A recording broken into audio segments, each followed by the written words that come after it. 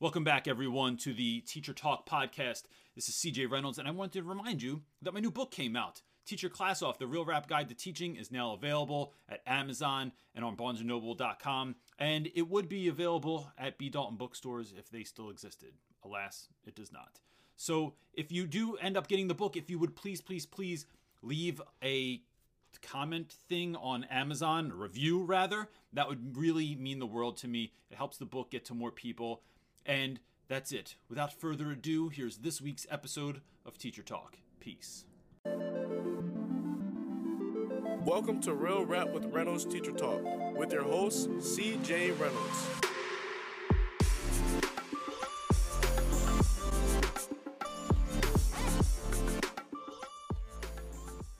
Oh no, how am I supposed to do this? I don't know. Do I have to smile during the video? No. You don't really smile very That's much. what I'm saying. My face is going to be tired. Good evening, everyone. It's Sunday, so it's Teacher Talk Sunday, and I'm here tonight with my friend. I'm going to keep saying this so that people know what's going on. This is Christina Cho, and she works at my school at Boys Latin. So before I have you introduce yourself, I'm going to talk a bunch because then everyone that is going to jump on is going to miss what we're talking about. So it's the end of the year, and I'm sick, and I am tired, sick and tired. There it is. So it's like in the U.S., we finished on Thursday was our last day, technically, right?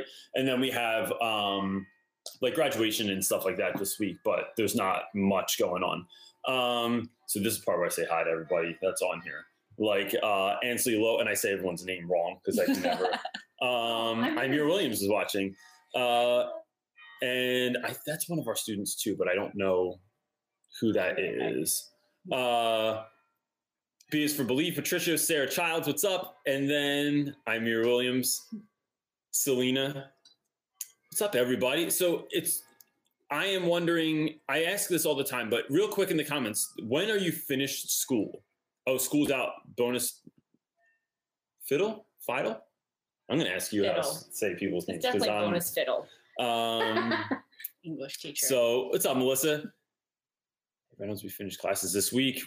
Working on report cards, fun times. There's a whole video on that, on how you like, and I'm not saying that you're doing this, but I'm just thinking of how like new teachers a lot of times like give assignments right up until the end, and then they're like crushed with grading stuff, and like you just can't get it all done, and then you start freaking out. And I'm always telling people to just throw things away. I'm like, just don't grade that assignment. It's not really going to make that big of a difference, and it doesn't mean the kid didn't learn just because you didn't grade it. I mean, maybe it means that, but there's a chance that it doesn't. So the 24th. I'm French, but are you in Pure X? Are you in France then? Three things. Luis Lopez, what's up? We were out the Friday before Memorial Day. Holy heck. Melissa, where do you teach? Are you like in Arizona or something like that? I feel like those folks get out super early. And when do you go back? Yes, I'm in France. Okay. So is France finished school soon? Or do you all go like all summer? I love this stuff. I love finding out what people are doing. So like New Zealand only gets like a couple weeks off a year, and only like a week at a time. They don't have like a summer break like we do. Sarah Child says Kansas gets out in mid-May. What? So I feel like... But that's New Mexico. That's my mom. Yeah, but it's hotter down there, right? Isn't that why? That's why I always thought Florida got out earlier because it was hot there. Yeah. You're like the invisible person in the comment. You could really not exist right now. Like years later, people will find out like Reynolds' wife wasn't even there. He hallucinated. But you know who is here? Christina Cho is here. And so for people that are just tuning in, I'll say this again later, but so at my school, we are an all boys school in West Philadelphia. I've talked about this before, but if you're new to the channel, it's an inner city school. It has all the problems that inner city schools have. And so I thought one of the things I'd like to start doing is having different people's takes, because I'm on here every week and I'm answering questions. But Cho has found, I think, her own way of dealing with a lot of the madness that goes on in teaching, but in a much different way than I do. And one of the things that I love talking about with new teachers, especially, is that you don't have to be, first of all, there's no map to success, right? There's no one can give you a map and say, if you do these procedures, if you do this, this, this, and this, you're going to be successful. It never works like that. There's 1,000 ways to succeed. And so, whereas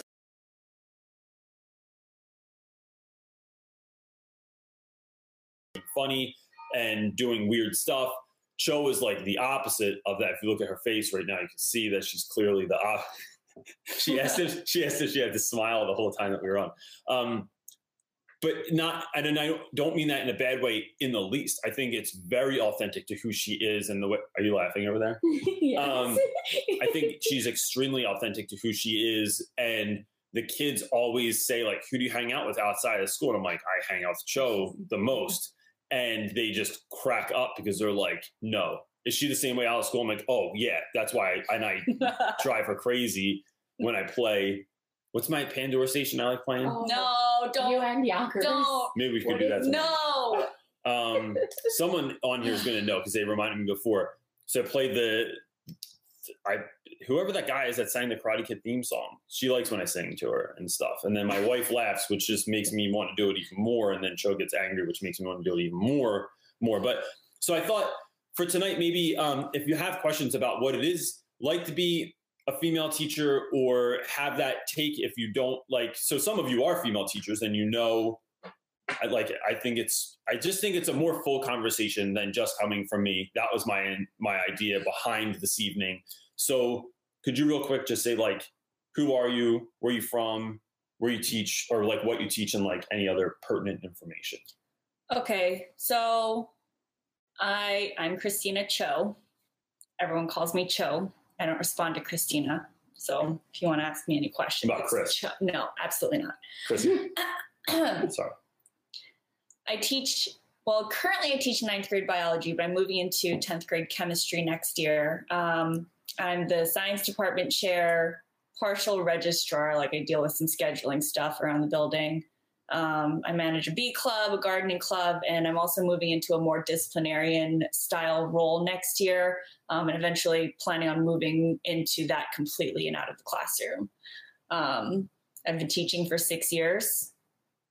Only in Philadelphia. I taught for 2 years at New Media, which is a charter school that closed down a few years ago.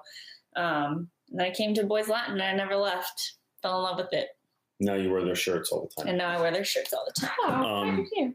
Wow, you guys are both repping the school right now. So was your growing up anything like where you teach now? So where I teach now, no. I grew up in, I guess I would say I would classify my family as lower middle class, but I grew up in the suburbs, right? So not at all urban.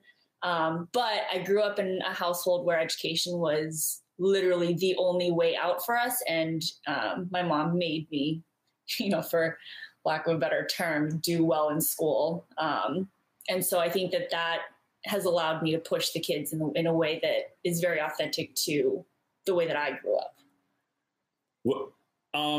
How so? What do you mean? Just the way that you see me interact with the kids at school, right? I'm very strict and I don't take any BS from any of the students, and I treat them all exactly the same. And that's exactly how my mom raised me. There was no BS. You didn't play around when it came to your education, and you pushed yourself as hard as you can.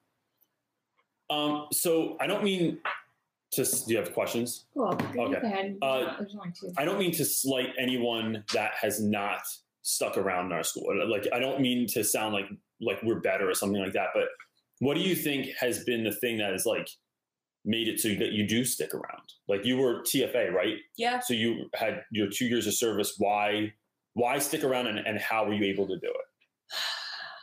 Yeah, I started off as Teach for America. I was that, applicant who was like, oh, I'll just get 2 years in and then put it on my resume and go find a job somewhere else, maybe go to med school, do something like that.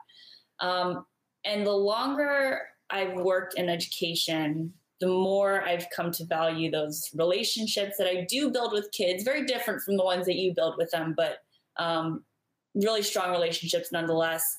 And then seeing that growth throughout the years, I don't think that it doesn't matter what I do. I couldn't find something that is the equivalent of that. Like that feeling of seeing a kid be successful after learning, something or some skill from me, and my having been able to contribute to their journey is just so valuable. Like I never want to give it up.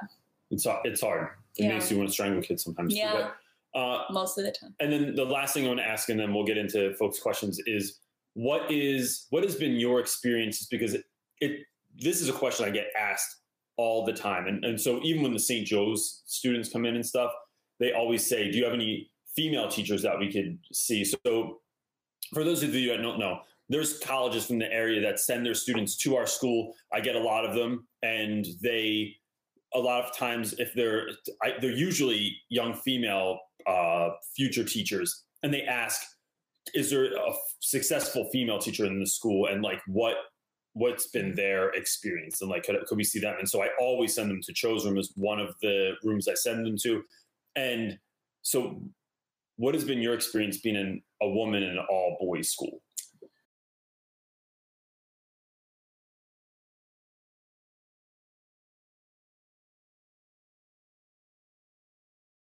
Was true to me, right? So I knew exactly how I wanted to run my classroom and what felt right for me.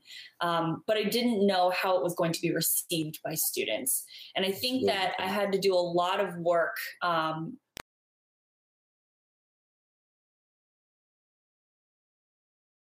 what it means to respect a woman and what that looks like. And so I think there was some struggle there, and there still is a lot of struggle in terms of getting students to see me in the same way, I think, as their or equal way as they see their male teachers and male administrators and whatnot.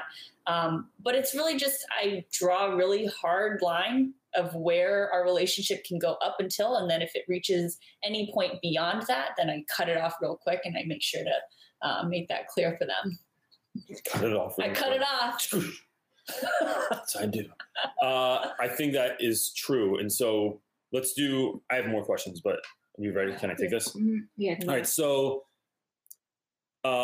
She Beauty Vlogs is asking, is there any way that you could let future teachers observe your first day of school? Oh, that's really interesting. Observe your first day of school.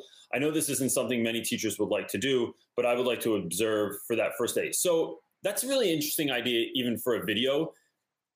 So I'm going to answer your question, but I am going to say that my friend Darren, who's Darren Nakihara, has a channel on YouTube. He live streams his first day of school, which for parents. For parents, yeah, I don't think it goes out to the public. No. But the idea there is that students often come home from the first day of school, or from school in general, and they say, parents ask, "Hey, how was your day at school?" And then the kids are like, "It was fine. What did you do today?" "Nothing." And I'll say, my channel, one of the things parents email me about is that they get a glimpse inside the classroom sometimes, and they really love that because they know they drop their kid off and they pick them up, but they don't know what that day looks like for them all the time. Yeah.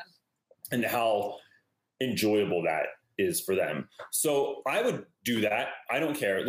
I think when I was younger, I wouldn't do that when I started teaching because I'd be too embarrassed. Now I just don't care. And I think my first day is on lock enough that I would be able to do that. Do you think that's something? Would you feel awkward if some stranger was in the space? I'm always happy to have observers. Yeah. I feel like it keeps me on my toes too. So I'm cool with it whenever, as long as the school's all right with it. I don't know. I'll ask you, and I'm going to trust that you're being authentic, but because you lie a lot. But how do you feel when people come into your room? Do you feel like do you change at all when folks come into your room? No, I'm perfectly comfortable. I think that, and I don't know if it was just because starting with Teach for America, I was just used to having people in my room every other day and observing me and giving me feedback and criticisms. And I'm also just a person who likes criticism. So I'm perfectly comfortable with people being in my room, even if something goes completely wrong. That's a learning experience for both parties. Yeah, I don't know what it is. I like it. And part of it is I like when folks come to the school and they go to a bunch of different classes because it gives you more of a real sense. And that I feel like it's my job to give you a real sense of who I am. Yep. And there are certain things I don't do. I'll tone down, I make fun of kids a lot, but it's in but it's in like a loving way. But if you're an outsider coming in, you might hear something that I say and you're like, you can't say that to a kid. So we have a student that looks like the kid from Good Burger, and I call him Good Burger. Yeah. And I've had people that are like, doesn't that hurt his feelings? I'm like, no, you're not there. It's almost like with your brothers and sisters, like you can say and do things, or with your, you know, spouse, you can like kid around with certain stuff and you know where the limits are and you don't cross those. But like, so I do dial some of that stuff down because I don't want to. There it is. Are you laughing at that? Yes, I just saw This is Cho's water bottle. It's filled with student. That's really not. It speaks volumes to Cho. It speaks volumes about your lack of hygiene. And What? there's no way that's hyperallergenic. No. Whatever. So Kimberly Walbeck is saying, how long have you been a teacher? And 6 years. the dual part was, where did you go to college? I've been teaching for 6 years, and I went to school at Colgate University for undergrad and then UPenn for grad school. At what point did you feel like you started having a little bit of an understanding? So it's funny. Part of me feels like I've been teaching forever, and part of me feels like I'm just getting started. Mm-hmm. I feel like this year 12 I was let in on a lot of things that were, I'm excited about it's not like, I've been doing this for 12 years. I'm really excited about the next 10 years of doing this, because I'm starting to think, here's a whole lot of other stuff I could do and ways I can grow. Mm-hmm. At what point did you start feeling better about your teaching? I was actually thinking about that on my drive over here. I'd say probably end of my 4th year, only because I feel like usually that mark is between the 3rd and 4th year. You start to get comfortable with what you do in your classroom and like your content and things like that. But because I had switched schools, that 3rd year of my teaching was my 1st year of Latin. And so that was a bit of a tumultuous time period just because of the change. But then after that, I feel like toward that 4th year was when I was able to really like dig into, you know, getting myself used to what I was doing. Yeah, that makes sense. Luis Lopez, moving from middle school to high school. Oh, that's interesting. I'd like to learn more about the Odyssey unit and how your students write their stories. A brief talk about how you tie in speakers and trips to units. So you do a lot of trips and you have a lot of people come into, so I'm interested in what you would say about that. Mm-hmm. So first of all, am I saying, is that Lewis? Lewis. So this is why I have everyone has a nickname at school, because I can't say anybody's name right. So first of all, I will share my whole Odyssey lesson plan with you. So if you just email me at realrapwiththereynolds, I will send you that whole thing, and I'll give you all of my worksheets. And if you go on my YouTube channel, there's playlists, and I just started creating playlists for all the videos I use in different units. So when I teach the Odyssey, all of the different videos that I show in class, and when I teach Lord of the Flies, and all the videos for that class as well. So I can send all that to you. The way, how do your students write their stories? So I have students, one of the things I have students do is we create life maps. And so the Odyssey is pretty much the story of like the most formative years, I think, of Odysseus, and when he's traveling around the world, and what these experiences mean to him and how they change him as a human being. And so we talk about in the beginning of the year, from birth till now, how did you get here? Like in 10 moments, what were the most formative things that ever happened to you? And I like doing this for a couple of reasons. One, there goes the boy. He's eating a giant thing of peanut butter. Yeah, he's starving and he ate all of our snacks. All right. Kids went to the pool for 3 hours today, and now they are starving. So so when we do that, I get to share a bit of my story because I do that project. And then it gives me a really great insight into students, because kids share a lot of stuff, like who was born, who died, where they live, are they in foster care, is someone locked up, is someone going to be locked up, what's the relationship like with their family, their friends, and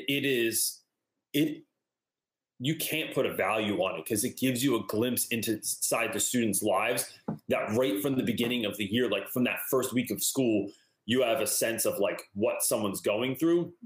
One of the things I'm always talking about is we all have a story. And if you know someone's story, you're far more equipped to discipline, to to build a relationship with someone, because if someone's acting a fool, but you find out that like their dad just got locked up, you're just going to act differently. You're not going to yell at them and say, hey, stop being an idiot. You're going to say, hey man, I'm really sorry about like what you're going through.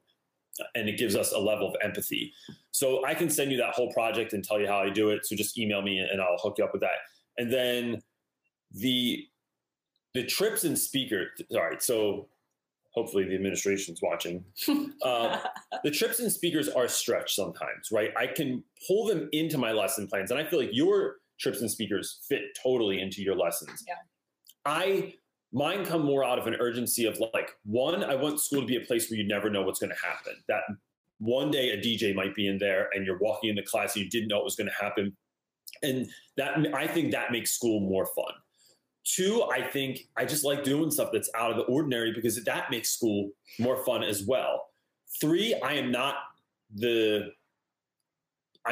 best at everything I do. I like being the facilitator sometimes. So although I teach a hip hop class, I'm not like the aficionado on hip hop, but I can get someone that breakdances or someone that DJs or someone that MCs or does graffiti art, pull them into my classroom. And then there's always an easy way to connect that. And I think the fourth thing is for me is I'd say about the statistic that I heard is something you might know this better than I do. Like 90% of our boys do not have a dad that is around.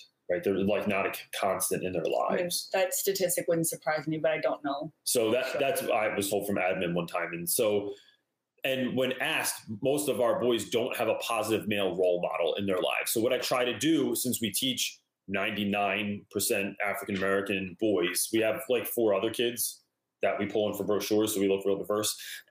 But in essence, it's African American males, and I just want to put someone that looks like you in front of you so you can see what you can become. And I really think that's important for kids to see someone that they can really identify with, someone that came from the same place that they came from, that did great stuff. And that's my other reason. This is when she tells me to move on too sometimes. So we got lots of questions. How do you, I'm sorry. I felt long answer. I'm sorry. You know how I am. How do you pick trips and speakers, and what's that look like in your class? Yeah, I'll keep it pretty short. So we have... Say again, real quick, I'm going to interrupt you. What classes do you teach right now so they have a sense of like what you're doing? So I teach biology. I will be teaching chemistry, and I'm the science department chair. So I kind of just oversee and manage all of the different classes, speakers, and field trips. And what I do is in the beginning of the school year, I'll kind of sit down with my team and we'll talk about the connections that we have around the city, maybe connections that new people are bringing to the table, figure out where within our unit plans it fits in, and then we schedule them in as long as they're willing to come talk to us for free. Yeah. I feel like free has very seldom been an issue. No, like most people, like when you tell them that where you teach and what you're doing, mm-hmm. Folks are occasionally someone will say like, can you pay for my Uber? Yeah. And I'm like, you got it. I'll pay you for your $12 Uber. Yeah. You got it. Especially when you're trying to bring in like street artists or a DJ. It's like, right. They're not like, I'm not having Banksy come in, it's right. Like where he's a gazillionaire. It's like regular folks that are just trying to hustle also. Mm-hmm. But I feel like most people do it for free. If you just ask, my favorite way to do that is DMing people, right? This is Gary Vaynerchuk, kind of model, but just DMing people, because really when you're my age and you DM someone if you're not trying to hook up, no one sees a DM coming. I feel like that's what everyone uses DMs for, is to hook up with people. And so it's like, hey, I'm just trying to get you to come and speak in my class. And I feel like that's refreshing to people. So I like to think. My wife's telling me to move on. Lindsay Spades, this is a great question. Lindsay says, once a coworker commented, quote, that class needs a man. They wouldn't behave like that for a man, end quote. Have you had similar comments? If so, how do you deal with them? And do you think gender makes a difference? I'm going to go first real quick because I get the comment all the time that it's easier for me because I am a man, especially in an all-boys school. And although I will say from the jump, I think maybe it is, but I do not think that is the case, because I've seen men come in that the boys gave their immediate respect to, and then they find out someone's a clown and then they just diss them after that. Like, or they And when I say clown, I mean, like, there are people that have no business teaching that show up. And I don't usually like draw hard and fast lines like that, but they'll show up and they're late every day. They don't know how, they're never prepared. The class doesn't ever know what's going on. There's zero consistency. And those people end up getting chewed up also, no matter what they look like or where they're from. I mean, they could be from the same neighborhood and the kids don't give them respect. But I think that's not the case. So what's your experience been? I mean, I've never received that comment from, or that type of comment from coworkers. And I don't know if that was where it was directed from. They said a coworker said that to them. Yeah, before. that I've never encountered that ever. And I don't know what that's supposed to mean. Like, that's because you scare people, but I mean, it's my goal in life. But yeah, I'm sorry you experienced that. I don't know who that was, but. Do you think it's easier for men to teach than women in our school, especially? I've never had problems, right? So, I mean, and I don't know if it's just because I have this like unique place that I came from, or like the way that I grew up, or my personality in general, like whatever it is that I have going for me has been, you know, I've been lucky enough to be able to use that to my advantage. And so I've never experienced that really. Maybe like one or two students here and there, right? But like the general population, I've never had a problem with. So let me tell these two real quick stories, because I'm pretty sure this one had. I'll move on, dude. I'm Lots of questions. all right. I'm hurrying on, but I think they're really pertinent. Was it you that one year? So freshmen have to do a summer program at our school before they become freshmen at our school. We had an assembly of all the freshmen. Was it you that was trying to talk that year and the kid wouldn't be quiet? He was like making jokes and carrying on, and I snapped and yelled at him in the middle of the entire assembly. No. And put him on blast. That wasn't you. And I feel like he stopped because I was a guy. I feel like my voice was commanding enough. Freshman Academy. Yeah. But can you real quick talk about that student when we had a meeting the other day? The kid looks like Mike Tyson and DMX together. He walked in the room. He didn't do well. He failed for the year. And what that conversation looked like. Because I think it was amazing. Oh, my God. That was when we were sitting in that little group, right? Yeah. Okay. So I have a student. Man, he came to me with some difficulties in terms of, you know, just general authority, but I think especially with female authority figures. And what I did was I was just really, really consistent with him. I had very consistent expectations and consistent conversations with him about my expectations and why I had those expectations for him. That's another thing. I'm very open about, you know, the fact that I really do care about them, that I care about where they're going, what their futures look like. And that is why I am so strict with them and so hard on them. And this kid, there was an instance earlier this school year where he came in and had a whole fit in my room, kicked a trash can at another student, was throwing tables and chairs. And I have lab tables in my classroom, so those don't move easy. He was angry. Obviously, eventually we figured that situation out. On the last day of school, he came to me because he had failed his final and he was failing the class for the year with a 69%. And he looks at me and he says, Miss Cho, is there any way that you can bump me up so that I can pass for the year? But like in the calmest way. Yes. Like came in and I sat there and I was taken back. And the way that he said it, it was like, I'm humbly coming to you to ask you for this. Right. And it was almost like an awkward feeling. Like you're at your friend's house and they're asking their mom for something. And you're just like, dude, this is weird. So then your response was what? So then I look at him and I said, you know, Isaiah, I don't feel comfortable bumping you up. I think that you could benefit from taking this class again. And that, you know, I'm not going to do it. And he said, I respect that. Have a nice break. And that was it. Away. I was like, oh, God, that was awesome. It was like the Child Whisperer. It was awesome. Which sounds like a creepy title, but it doesn't happen very frequently. This is an interesting question too. This is Gonzalez Home Videos says, I asked my students to give me some feedback on our class. As I read through their responses, I am amazed. No, I am struggling. I am struggling. Sorry, it was a typo.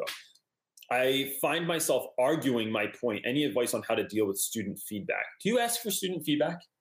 So in the very beginning of the school year, I just opened the floor up because like I said, I'm someone who just loves criticism and kids know better about themselves than I do about them at that point, right? So I tell them in the very beginning, if there's anything that I'm doing or if there's anything that you would like me to do in class that will help you learn this material better, please feel free to come and have a conversation with me. And there have been, not very many, but there have been instances where students have come to me and said, hey, I do really well studying in this way. Could you incorporate that into our next unit? Nice. And then I do. So kids sometimes will provide me feedback and I implement it as quickly as I can. What about the end of the year? Do you ask, like, what was your favorite thing? What was your least favorite thing? Nah. What if, really. what if you don't like their feedback? I think that's that she's feeling offensive, or he or she. I don't know. So if I don't, I mean, obviously I would respond and help them formulate feedback in an appropriate and respectful and professional way, because I think that's important to teach the kids as well, maybe even more than content itself. But if I don't agree with something that a student is providing to me in terms of feedback for my class structure or something that I'm doing in my class, and I'll just have that conversation with them at that moment and be like, hey, I don't know if this is the best way for the majority of students to learn this way, but if this is something that helps you, then I can help you figure that out in your bigger picture. So you can read that one. That's an example they said. Oh, this is one of those. Oh, say, for example, I got comments like the bell ringer work was helpful, but I didn't like that we had to do it in the beginning of class every day. I'm shaking my head going, that was the point. That's when you say you don't have a choice and you move on. Yeah. So a couple of things on that. One, I think to get it ahead of that, I always tell kids why we're doing stuff. And so I get it all the time too. Like, do we have to do this every day in the beginning of class? Yep. Like, I want you to know that every day you come in, you shake my hand, you grab your journal, you sit down, the prompt is on the board, the date is on the board. I love when kids ask me in May what the date is. I'm like, bro, I've been writing the date in the same exact spot for 10 months. So it's all there already. And so a lot of times the kids will come in and they'll be like, why is this the same thing every day? And it's like, because you know the procedure. I didn't finish that. I know, but that's another one that he said. Oh, my bad. Okay. So I think that helps. And then I always open it up to, even if we have tests, I'll say to try and lessen the number of questions that I get where kids will be like, I think it could be both of these answers. I'll say either one, pick your answer. And when I give the test back to you, if you want to argue your point, I'll get down with the argument. Because sometimes maybe I said something in class and you heard one thing, but I meant something else. But if I can see your point, I'll give it to you. Or just write your answer in. So even if it's multiple choice, like write your answer in, because I might say like, okay, I can see how you got that from our conversation in class. So I like doing that. And I think it helps with those things. This is the first year I've ever asked for student feedback.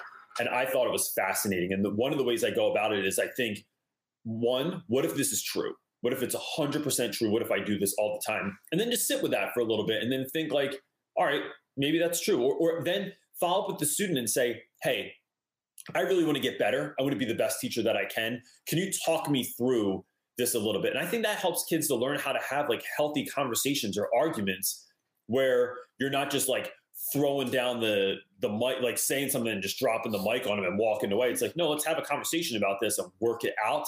And one of the things we're always saying at school is your ability to have difficult conversations is going to decide whether you're successful in so many areas in your life, like in personal relationships, being friends with someone. You have to be able to have those like awkward, difficult conversations. So I would turn it back around and ask the kid. So then one more part from them, they said another example is students say that they often didn't do their homework because they knew I didn't grade it. Then they say that they needed more help before tests. Homework equals practice. My decision not to grade was intentional. So maybe have that conversation or explain to them why you don't grade homework, right? So why didn't you grade the homework? Dog, come on. That was almost my foot. The dogs bring over giant bones and then dropping them at my feet. Sometimes chews bones with the dog. But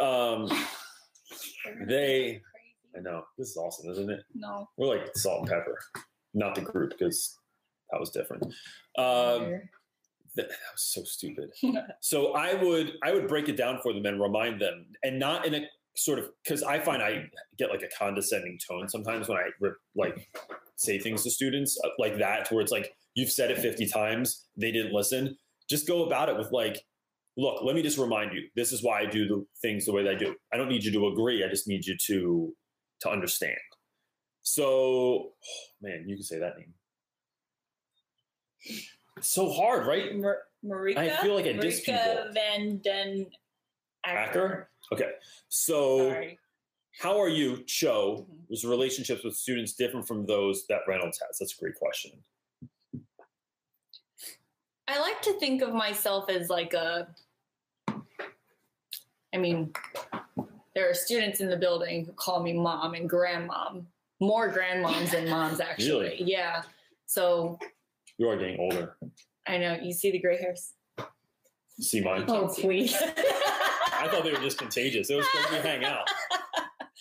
No, I'm getting old. But so I've taken on kind of like this grandmom Beast persona in the kids' minds. I guess like they see me as this like strict but loving and caring figure who's not going to put up with their BS and who will tell them straight to their face if they don't think that what they're saying is acceptable or what they're doing is acceptable. But again, they know that it all comes from a place of love. I think that being a young woman in an all-boys school, I have to be mindful of a couple of things, right? Like physical contact needs to not happen frequently. I was going to ask you that. Like, I don't do hugs. I do handshakes. I do fist bumps. I give dap, but that's about as far as that goes. Yeah. I like when I hear kids talk about the fact that like kids get excited when they win your respect. Like your respect is something that they want and that they appreciate.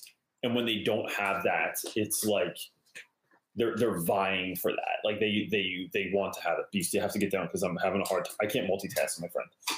But that's such a hard question because I never know. I don't know what it is that I do on the daily that makes it get to that point.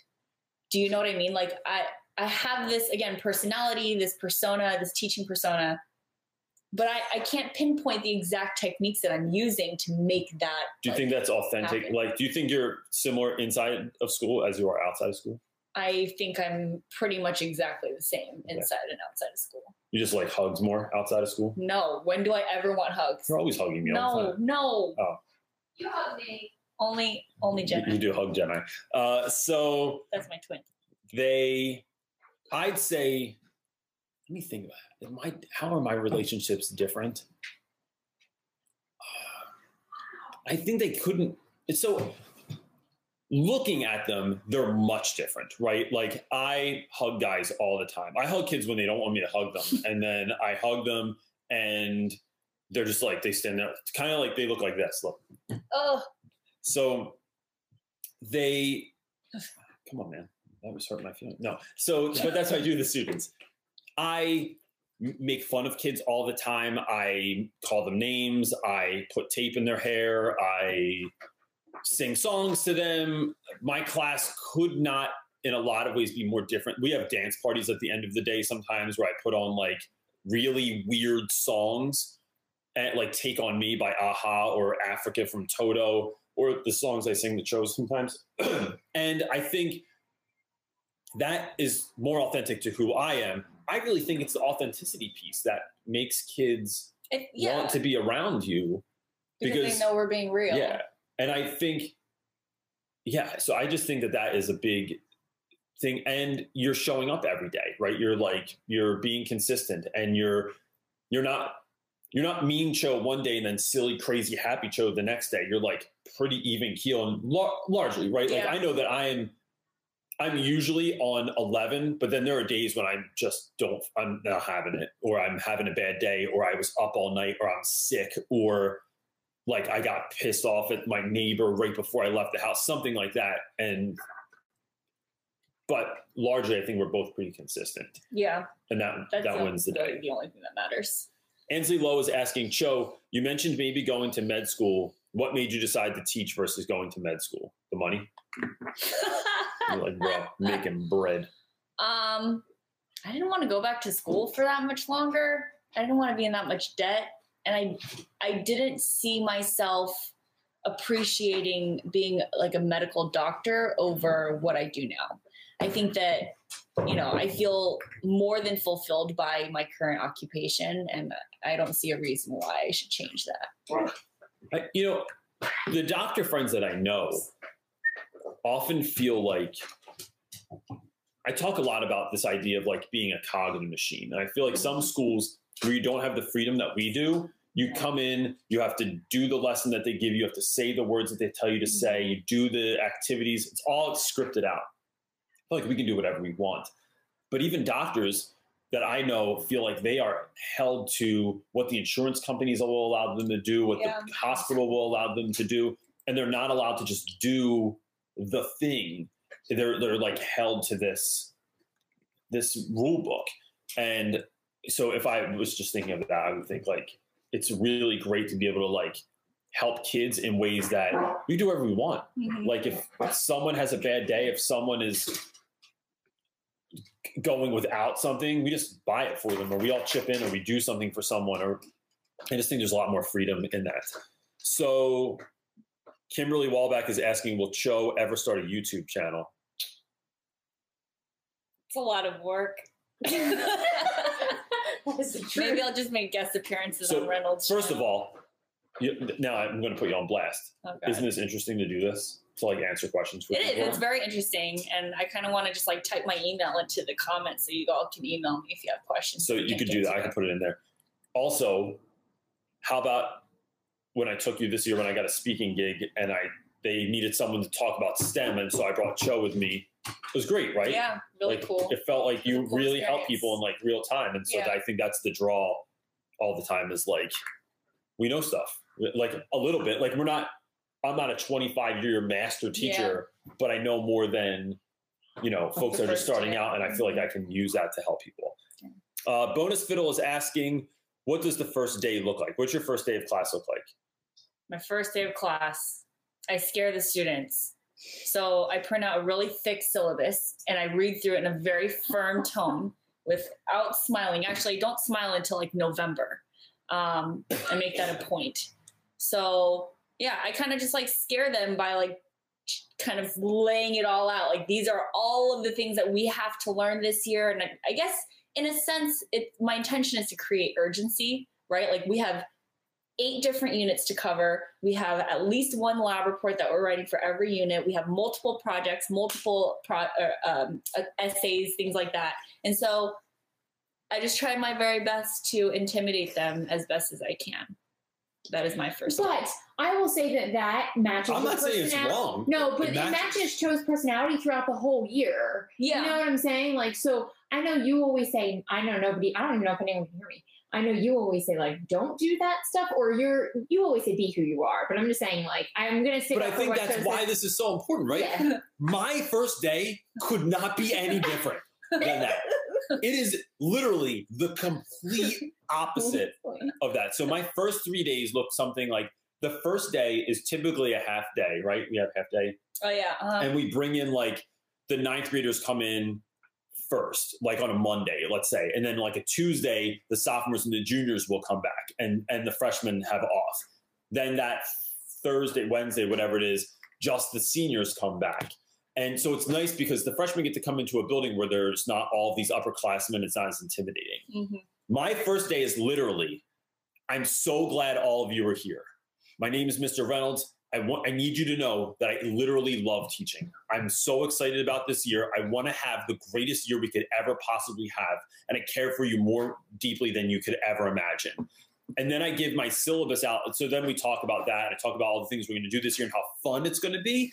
And then I don't, not until the second day do I get to, or second day they write letters to themselves. I give back a graduation. Third day, I give them my 1-page syllabus that even looks fun. It's like set up as like all these. Have you ever seen my syllabus? No. And now I'm going to show it to you.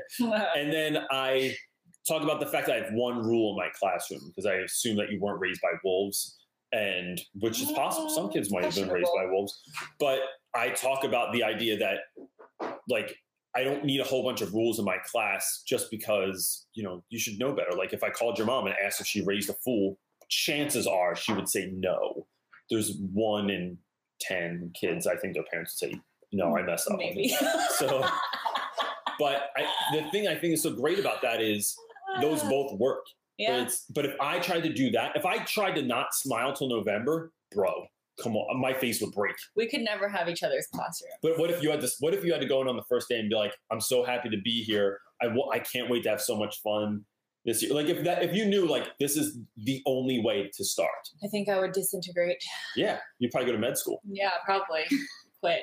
So I think it just proves that point even more. Kimberly is asking, where did Reynolds go to college? I like this story too, because most people don't like talking about this. First, I went to community college because I had no idea what I wanted to do after high school. Then not until my mom got sick. My mom got cancer when I was in school, and I was just taking stuff I thought was fun. Like this is a common theme of my life, right? Where I was taking like art history or yoga. I took until some guy put his sweaty sock in my eye and I quit the class. Yeah, it was disgusting. Yeah. So went to community college, and then I transferred over to Rowan University in South Jersey. So, but I only did that when I knew exactly what I wanted to do. And in retrospect, that was the best thing I could have done, because community college allowed me to take a lot of different kinds of classes to figure out who I wanted to be and what I wanted to do, instead of paying a ton of money at a regular school. And so when we have guys that are like, yo, I'm going to CCP, which is the Community College of Philadelphia, they look like embarrassed by it. And I'm like, yo, I teach across the hall from Harvard University and St. Joe's and UPenn. And I'm a community college graduate that went to a state school. And so I don't think it's always about the college you go to. I think it's what you do with what you learned in college. And that is a way bigger deal. You can say that one. Ayana Casillas. Maybe you could just do this every week where you pronounce people's names. Thank you. As a female teacher at an all-boys school, she's asking you. I thought she was saying she wasn't. As a female teacher at an all-boys school, what classroom management tip and tricks have you learned? What's some of your go-to things? Again, really difficult question to answer, because you want to make sure that whatever it is that you're doing, it's authentically you. I am first and foremost really, really consistent.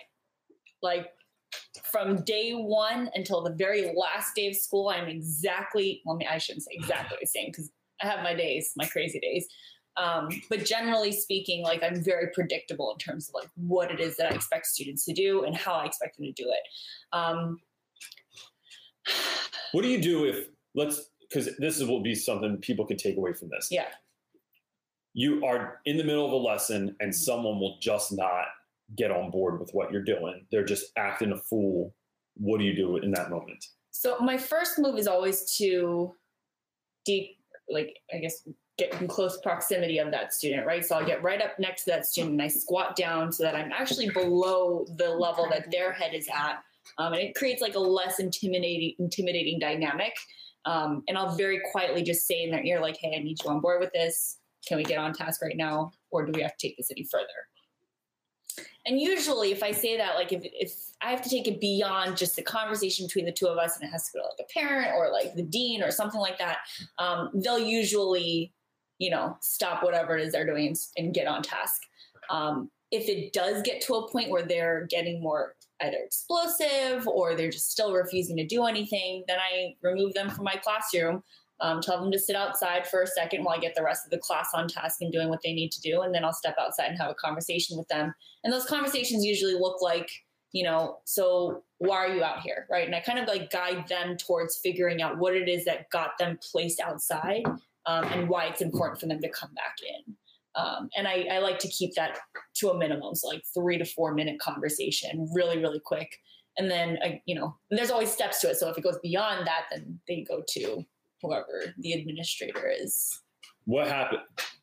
What's your class look like when you're stepping in the hallway with someone? Are they chilling or are they Oh, they're quietly working. Okay.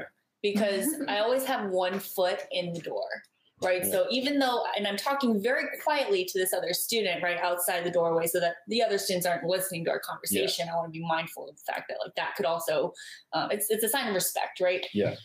So I'm having a quiet conversation, but my foot and my left ear or my right ear, depending on how I'm situated, is always like still up next to the door. So the students know, and especially towards like the middle to the end of the year, I can tell students' voices.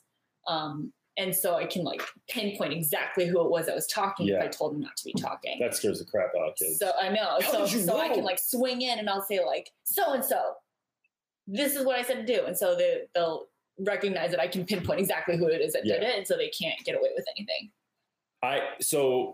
This question kind of goes to that. I'm going to ask you a follow-up question. That Terry Cox is saying, Cho, can you give us examples of how you handle difficult students in your classroom? I start my first teaching job in August. So first of all, congratulations on getting your first teaching job. And I want to say this too, also, Terry, if you have questions as you're getting started, like about anything, even before the school year starts, like go ahead and reach out and I'd be happy to answer those for you. Or if you have anything that you want to ask Cho, we'll put your email address. But like, if you want to, like, if you lose that or something like that, you can always just contact me. I'll get in touch with Cho.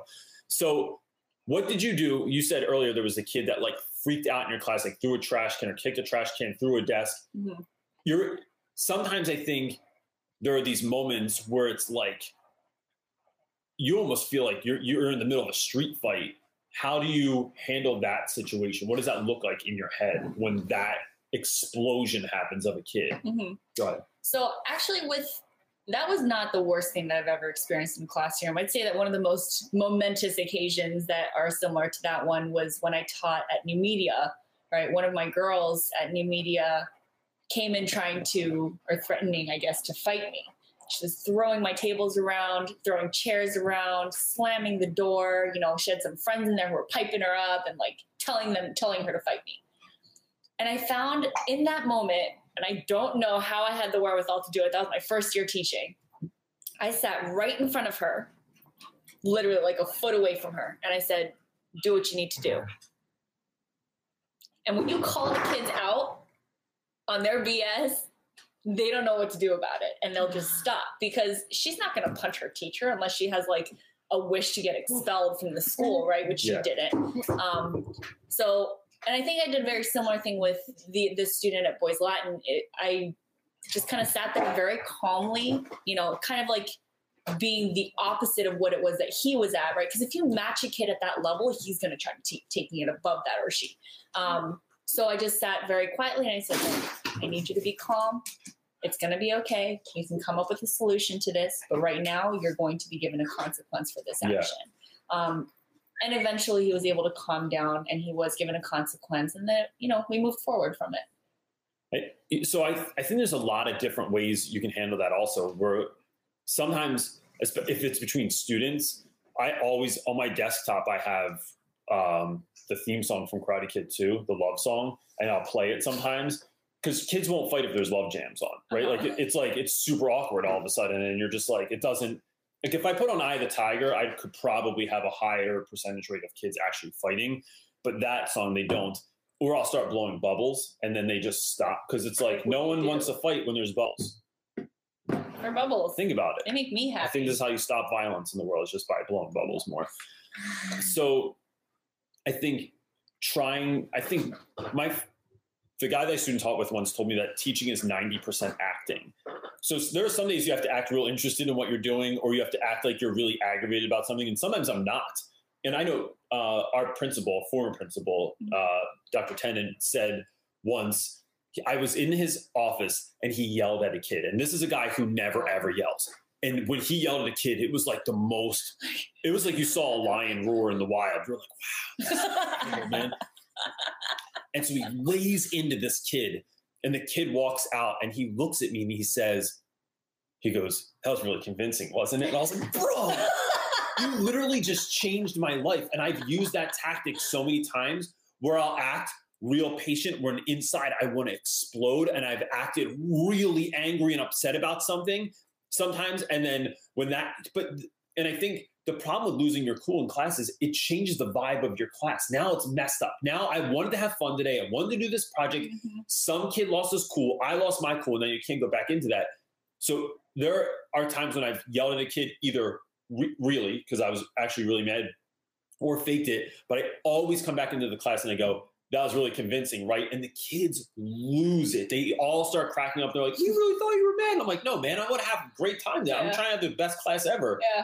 can't do that. And that, I think that magically changes your class back to like, okay, now we're like, we still are having fun. You're amazing. And like, that was great. We don't have fun in my class. You do, because I want you to say right now, this person is saying, Bonus Fiddle is saying, can you tell us about trips and speakers? What are like one or two of like your favorite trips that you do a year or speakers? No, they specifically asked for shows. No. So- Yeah, Yes. but I think she does really great stuff. Yes. So we do quite a few things. We're lucky enough to have some really strong relationships with local universities.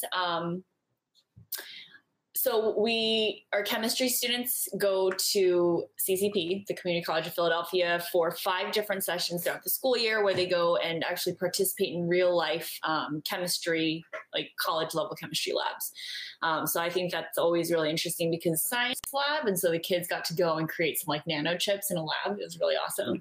Yeah.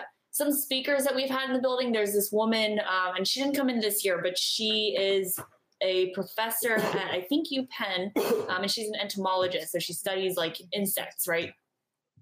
And she'll bring like a bunch of different types of insects and take them out of their cases and put them in the kids' hands, and they get to like see the different bugs. And she talks about like the biology behind their structures and whatnot. We have a radio telescope guy who comes in from UPenn as well. A lot of people from UPenn, and he talks about like this massive project that's going on, I think in Africa somewhere. I don't know exactly where. But it's a huge radio telescope that he's like working on as this like project. And so the kids get to see this like application of these abstract concepts they're learning about in class in real life and why it's so important that we have all this information. Awesome. So I have a follow-up question for that if we have time, but there's tons of questions here. Valerie Joe is saying, when you need to get a student's attention, do you have a signal for students? Trying to think of one for 8th graders next year, which doesn't seem juvenile, but works. How do you get kids' attention? I start talking. That's fantastic. I can just see someone going, no, Cho just said start talking, and then they're like going to teach a class. Because if kids talk over you, I always tell folks like, You stop. You don't let yeah, them. and you look them dead in the eye. Mhm. Like even the kid that's in the back looks like he's going to cut you Yeah. if you talk to him the wrong Don't way. break eye contact. Yeah, like Mhm. you're training and Well, Cho is like the Sometimes I death connect. stare down. Like that's her jam. I must say I have a pretty solid death stare. I start talking, and obviously kids don't immediately stop, right? But as soon as I start talking, they'll get each other quiet, Yeah. and then just takes like a couple seconds for me to wait while they finish getting quiet, and then I'll continue. What did you do in your first year? How did you handle that? I mean, Or I've like when done- did you change? Like what was was there ever a time that you just started doing something different? Yeah, no, I used to do like call and response stuff. I used to count down 3, 2, 1. That's a total TFA move, is the call Yeah, and well, response that's why I thing. did it, was because they made me. And then I was like, well, this is complete BS. I can't do this. It's totally not real to me. So I don't, like I said, I just scare them from the beginning. And then when I start talking, they just stop. So you don't do the countdown thing anymore? No, absolutely not. I didn't used to do that because I thought it was so dumb. But then Nicholas Pascal, who we used to teach with, who's like he might be the greatest connector to students I've ever seen. Like Mhm. different level stuff. Mhm. Yeah. So he always counted down, and I thought it was so silly. And then I started doing it. I don't know why I started doing it a couple of years ago, and it works all the time. To the point where like I'll have guests come in, and the students aren't listening to the guests, and I'll be like this, watch that. I've done this before because I feel like it's so amazing that they respond. I'm like, watch this, and I go 4, 3, and then I Wayne's World. I'm like,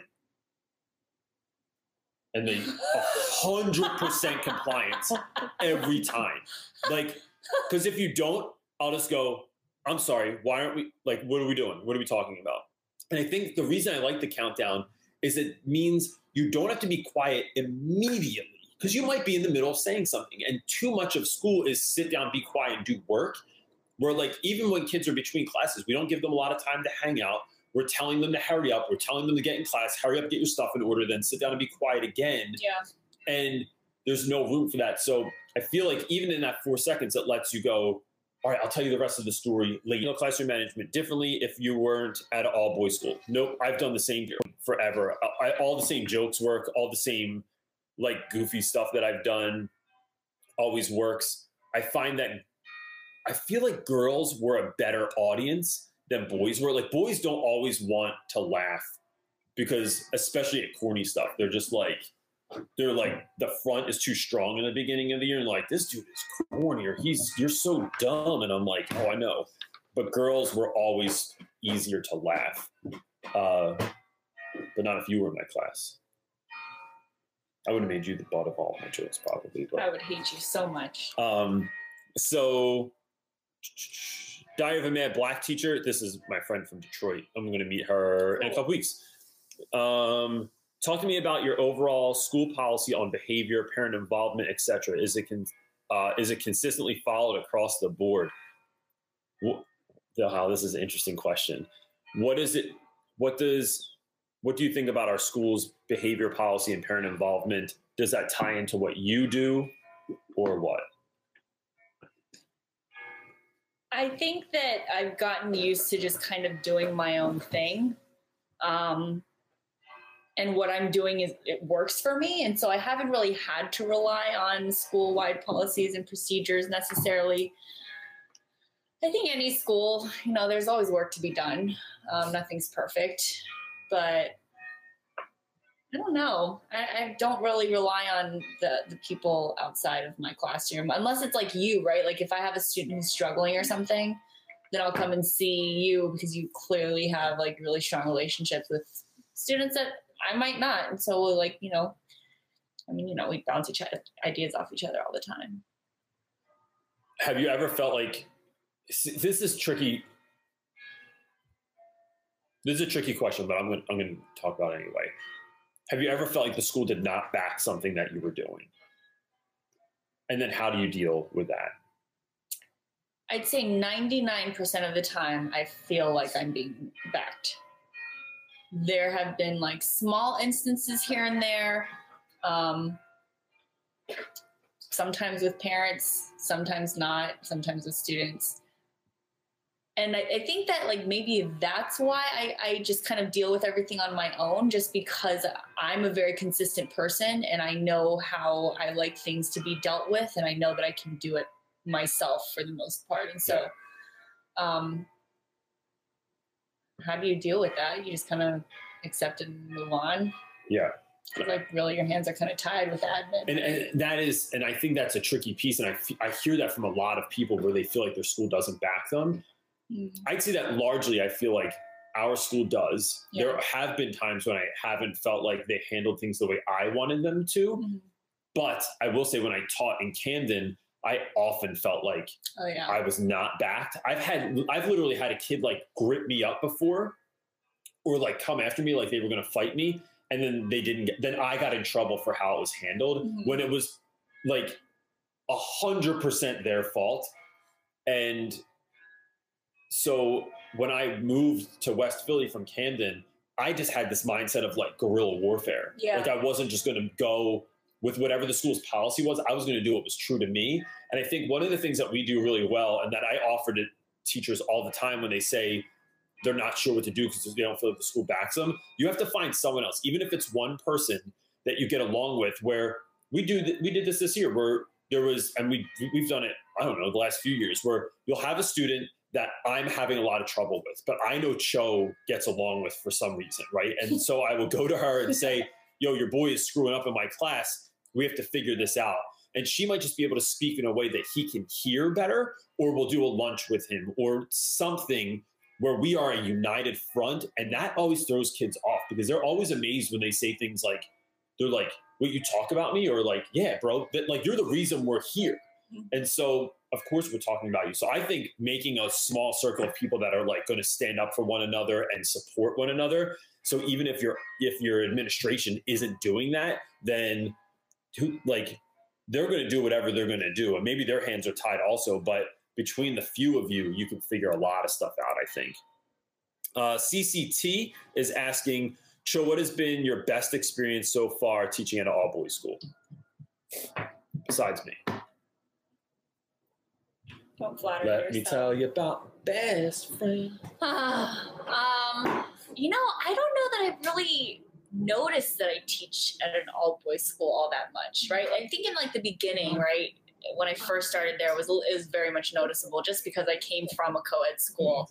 But after these past like 3 years of being here, I don't even notice that I teach all boys. I just really love this school, number one, because of my coworkers and because, you know, people like him, I guess. And then I also think that being able to do my administration trusts me to do what is right in my classroom, and it's pretty much hands off. And I work very, very hard to make sure that I'm doing everything that I possibly can to provide my students with the best education. But, you know, I really like that I can be experimental and like do a bunch of different things. And again, don't really notice I teach in an all boys school.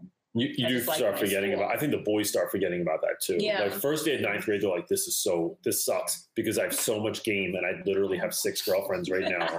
If there were girls here. But it's like always the dorkiest kid. Like, Yeah.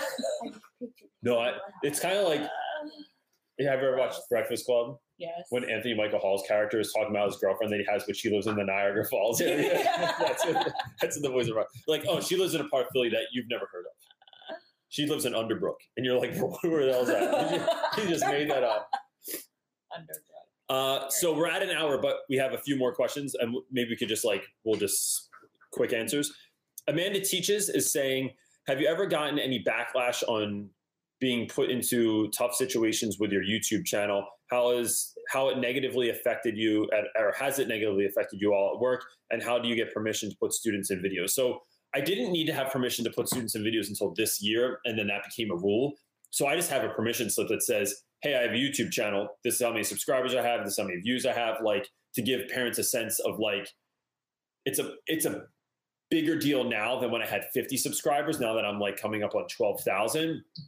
And I feel like my subscriber base is like pretty true. I'm not like I feel like the folks that are watching pretty consistently. And so I tell them what that's about and why I do it. I don't think I've ever gotten any negative backlash. We were talking about earlier how one of the things that parents like is they get a real quick glimpse into the school day. And I'm not allowed to record during the school day, but I do things after school. Every once in a while, I'll just take out my phone. I'll do like 10 seconds of like a particular project that we're doing, but I'm not allowed to set up my camera during the day. So I just kind of follow the rules, and parents love it. Kids watch the live feed every week. They'll be like, I was watching a live feed last night, Reynolds. And so that it's only been a good thing. I will say, whether it's in my head or not, I feel like some teachers feel some type of way about the fact that I do a YouTube channel. But my take on it is I'm not trying to I'm not doing this because I'm the best. I'm just doing it because I'm willing to do it. And so I think I have something to say. And I think there's a lot of people at my school that have we have really smart people at our school that have really great ideas. They do really great stuff, but it takes a level of, I don't know if it's guts or ridiculousness to put yourself out there on the internet. To a camera is weird. It's hard to talk to a camera. I tried once and I failed. It's hard to not look at yourself on here and to look up here the whole time. Doing right? the entire time, and I have to catch myself. It's weird. You get used to it, but to sit what you can't see right now is how close we're sitting to one another. So to talk, it's super awkward. If we turn our faces, it's weird. So there are those weird things to get used to, but let me tell you. All right. So Amanda Teaches is also asking, and do you tell your students at the beginning of the year about your YouTube channel? So I will next year. I was hesitant in the beginning because, first of all, because my own children are on my YouTube channel a lot, especially in the summer. And I don't want, my kids are the one thing I get upset about. Brody and Marley want you to say hi to them because they're watching upstairs. So Brody and Marley are watching upstairs right now. So what's up, gang? That's so funny. My kids are watching upstairs. Okay. So I'm always concerned someone's going to say something about my kids. Wife. People can say something about my wife. They can say something about me. They can say something about my family. But I know you're tough, right? Yeah. Kids just feel more vulnerable. And I feel like I want to, I get angry if someone says something about my kid. So that piece that's difficult. But other than that, I don't care because I'm trying to help people out. I have a channel for teachers. Are you good? Is this about me? Okay, I'm sorry. Eric, I like that snaps on. Eric Fangerling is saying, CJ, what is your input on classroom technology and students using tech? I would say we don't have a lot of technology in our school. We don't have, that's when you have money for that in your school, you can do that. So the funny thing is I'm interested in that though. Because I'm interested in anything that the kids are it's going to make them interested. So we do have laptops available to us, but freshmen don't have them on their person. 10th through 12th grade has their own, like they have their own laptops. But I am. Good work, bro. There we go. My man. So, but I am going to the ISTE conference this year in Chicago, which is the biggest tech conference in the country. And I'm interested to learn about, like, what is someone with limited means? How can they access technology so that our students are getting that piece in their education? So do you get to use tech at all in class? I mean, we do like virtual labs and stuff, which is pretty cool because biology is something that's so very abstract and you can't really do hands-on labs other than like, not demonstrations, like manipulatives or like modeling and stuff. Yeah. And so yes, but you pretty much hit the nail on the head. It's pretty limited. There's not much you can do with a Chromebook. Yeah. So I'm just interested in, like, I'm hoping people are going to be at the conference speaking to that idea of, like, yeah, you might not have any money, but here's what you could do, or here's a way that you could get money or a grant or something like that, because I do think that is interesting. Bonus Fiddle's asking, Reynolds, I teach math and I want to create a math/art class. Not sure where to start. How did you create your hip hop class? So I just started it. I just thought, so let me think. I think there's a lot of interesting stuff that you can do. We have our current principal, when he was a teacher, started a class based around video games. He was a math teacher and he wanted to make a video game class, and it was awesome. Like, he taught it in my class. And it was the first time I'd ever seen McDaniel teach. And I would sit in the back and I'd get so caught up in what they were talking about that I would come home and Jedi's like, why are we watching this movie about Donkey Kong? And I'm like, dude, we started watching this today and I don't want to wait till tomorrow to finish it because it was so intriguing. And then he would break down, like, how have graphics gotten better? And what way did they do that? What part does math play in that? It was fascinating to me. And so the next year when I got to pick something, I thought the other two things my students are the most into is sports and hip hop. And I sure as hell wasn't going to teach a class on sports because they're far more qualified to talk about that. But hip hop, I did feel a connection to. So I just started looking for, I'd say, do this. Read everything you can, and you have to just be smarter than your students, right? You don't have to be the best in the world. You just have to be a step ahead of the kids sometimes. And then 2, find people that are professionals. Maybe there's a college professor or there's an artist in your neighborhood or whatever. Just start searching people on Instagram or on, Googling them and asking them to come in and speak, because that's what I do. I'm more of a facilitator of my class. I'm not the master of hip hop. I just know more than the kids, and I know people that know a lot. So if I tried to DJ in front of the class, it would look like a nightmare. So I have someone come in. I have poets come in because I like a lot of things. I'm appreciator of them. Like, I like the slam dunk competition, but if you ask me to do a slam dunk, I mean, they used to give me points in high school if I hit the rim. They would be like, yo, we'll take Reynolds, but if he hits the rim, we get a point. And I remember all the dudes in gym going, all right, that's cool. Like, that's how bad I was. So I think finding people that are doing what you're doing, and don't try to recreate the wheel ever in school. No. Steal people's stuff. We are a community of educators. Steal people's ideas and make them your own, or just flat out steal them, because 1, no one's ever going to know. And 2, you don't get bonus points for recreating the wheel. No one's going to go, hey, you did a great job coming up with something out of nowhere. It's just not, you don't get any extra credit. Sorry, I'll move on. Kimberly is asking, how do you work with a student who constantly whines and does not want to do what is planned? Go ahead, Cho. I tell them to suck it up and just do it, or else. I tell them I'm going to tell Miss Cho if you don't do your work. And then they do it. Or one of my favorite lines is, so are we refusing to do the work? And most kids will not say, yes, I am refusing. This is my reminder that tonight. Or I say, this is what the phone call is going to sound like. Hi, Mrs. So-and-so. This is Mr. Reynolds. I asked your son to do work today and he refused to do it. This is what I wanted them to do. This is how he acted. And I feel like that works too, because it's like, not, hey, I'm going to make me call your mom. I'm going to call home. It's like, no, this is what that conversation is literally going to sound like. So I just want you to know so you're ready to get in trouble when you go home or something like, or at least have that conversation with your parent. This is the last one, last two. I'm trying to go back to where we marked. Okay, so are you good? Yeah. Are tired? All right, cool. How long does it take to get a teaching persona? My students voted me most kind. Oh, didn't your students do that too? And I'm not sure what works for the classroom of mostly boys in South LA. So how did you, that's kind of your neck of the woods a little bit. Kind of. How long did it take until you became like the Cho? So the kids could describe you. If I said like describe Cho or do a character description of Cho, this is actually a really good idea for next year to talk about character descriptions, like teaching personas. Yeah. How long did it take you to become the you?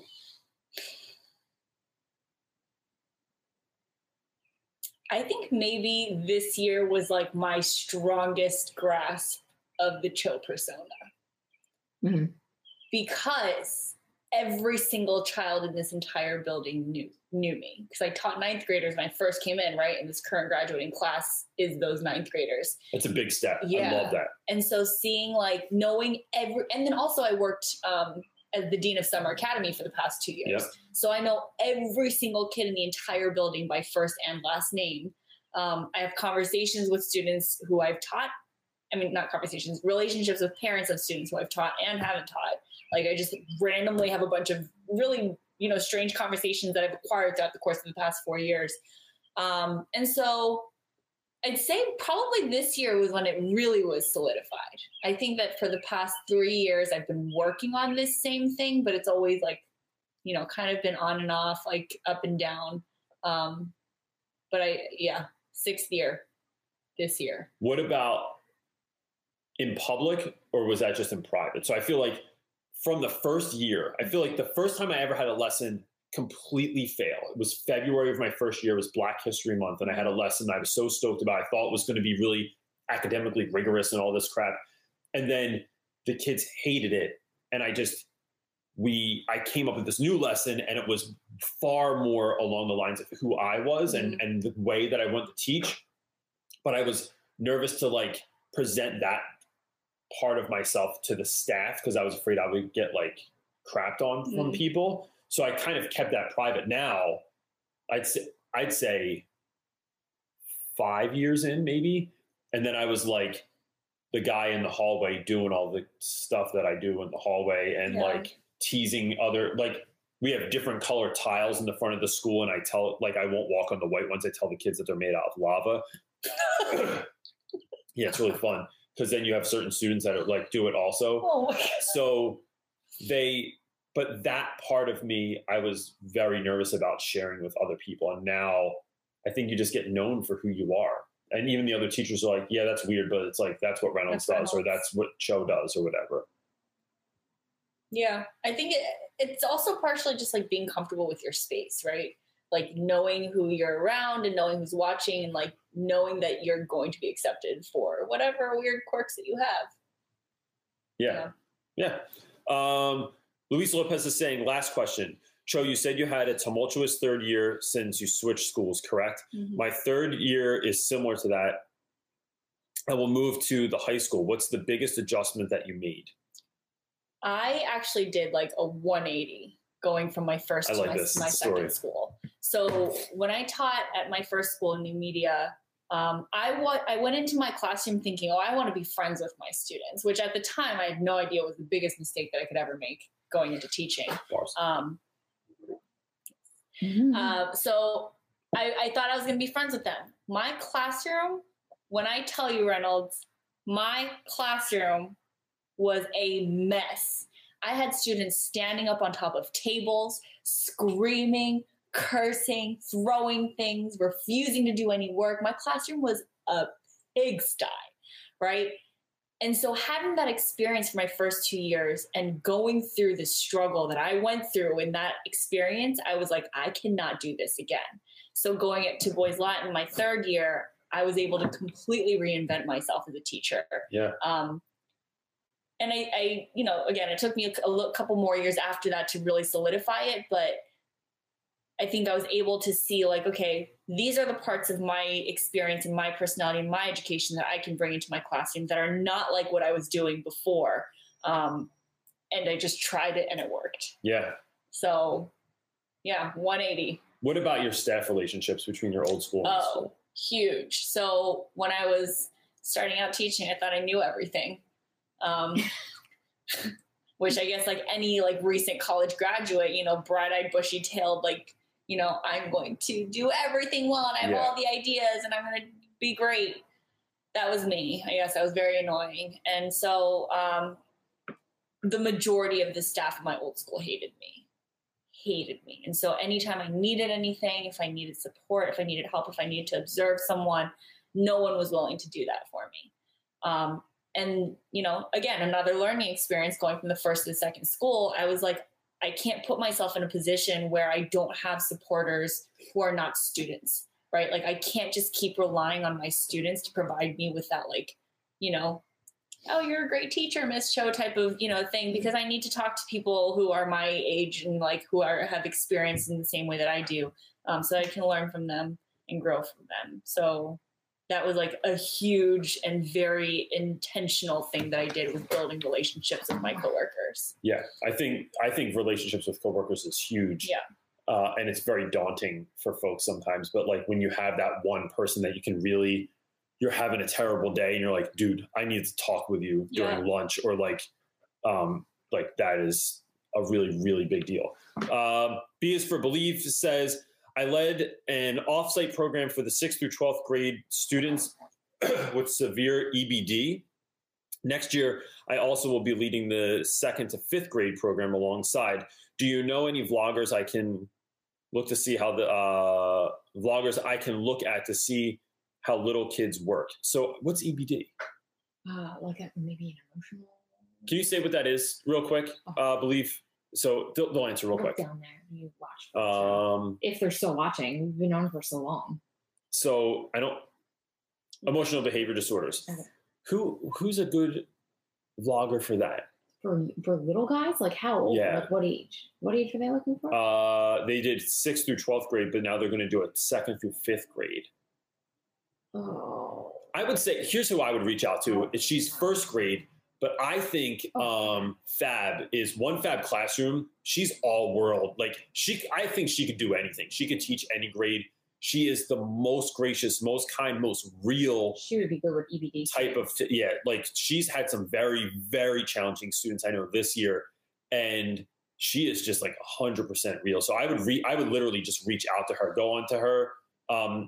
What is it? One Fab Classroom on her YouTube channel, and find her email and just send her an email, and I'm sure she'd be happy. You can tell her that I sent you also, and that might just make her like know that your question's not coming out of nowhere.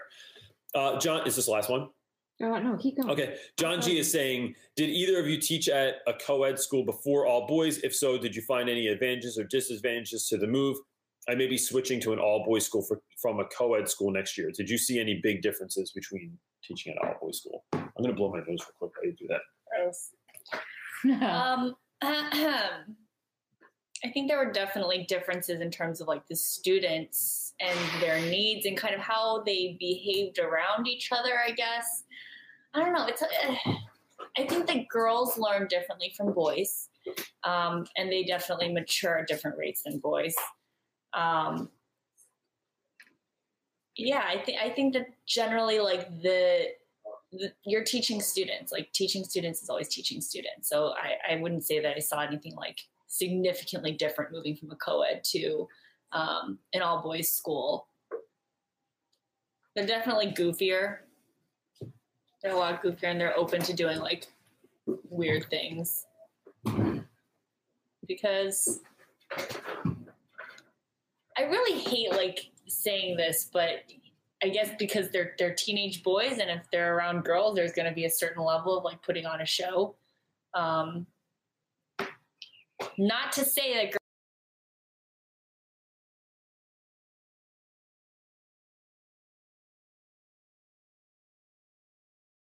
noticed the most was, so I did teach at a co-ed school. Boys have less of a front up when girls aren't there. And so we just talked about this the other day, that sometimes there's this idea at all boys school where girls are a distraction. That's why there are no girls there. So we need to get girls out of the way because they distract boys.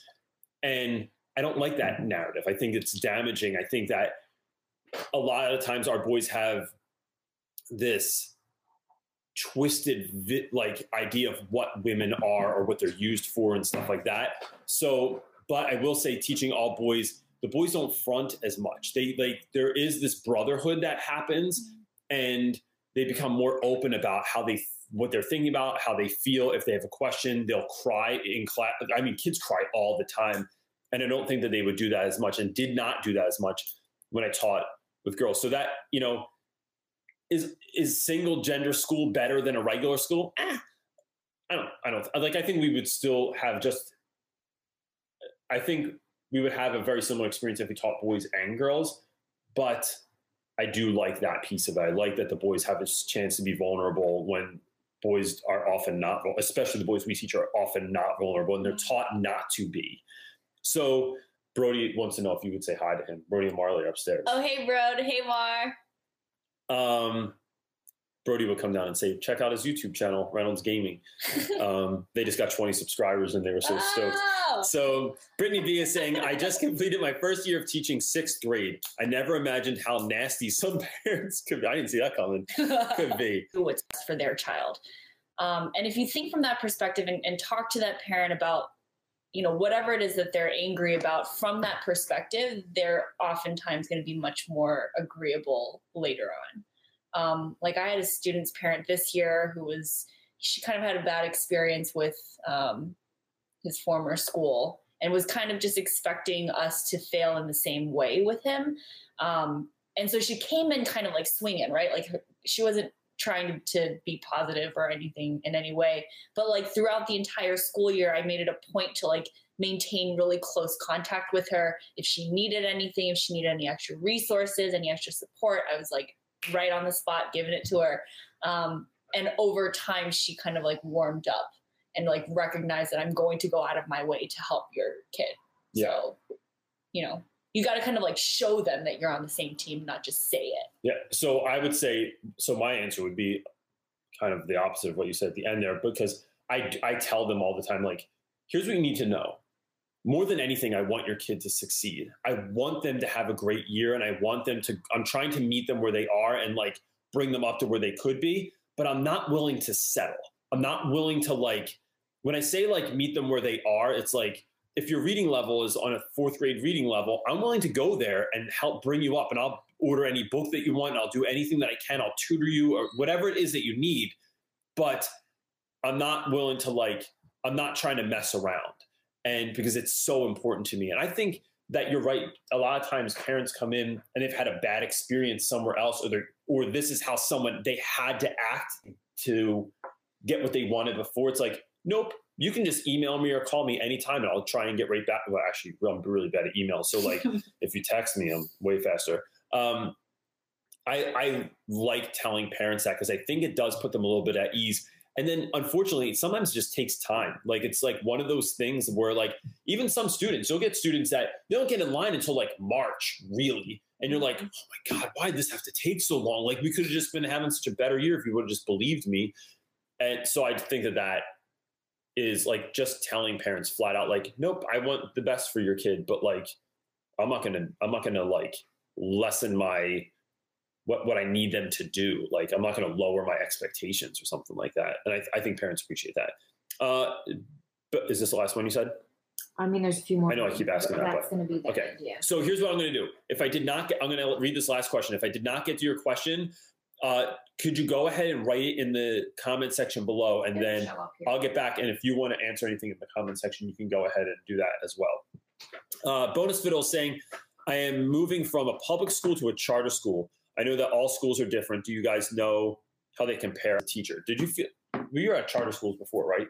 Yeah, I was only at charter school. I went to a public school. Like I attended when I was in high school. But do you know any other teachers that teach at public schools, and are there differences between like what they experience and your experience? I mean, in Philadelphia, I think there's a huge difference. I think Philadelphia public schools are much larger.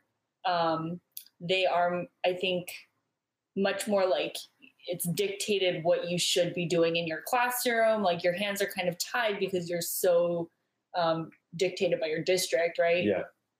Whereas charter schools kind of allow for a little bit more freedom in every respect, right? The administration, the teachers, just general staff, just because we just have more say over like what's going on within our building. In Philadelphia, unfortunately, I feel like public school student populations are also very different from charter school student populations. Just given the fact that like in order to go to a charter school, you have to put in some sort of application, right? And that would entail you having some sort of parent or guardian who is willing to put that time and energy into getting their kid into the school.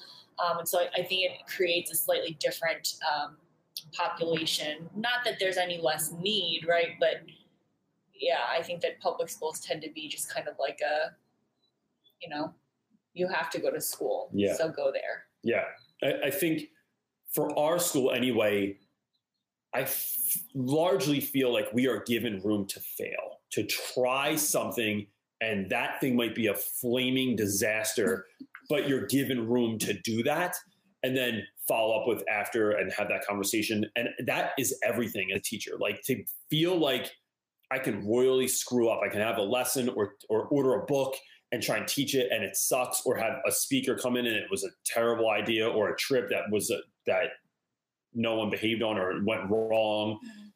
And I really appreciate that. So I would say in terms of public school, well, I think one of the things I notice is, and this is a good and a bad thing, schools like ours, there's a lot of young people.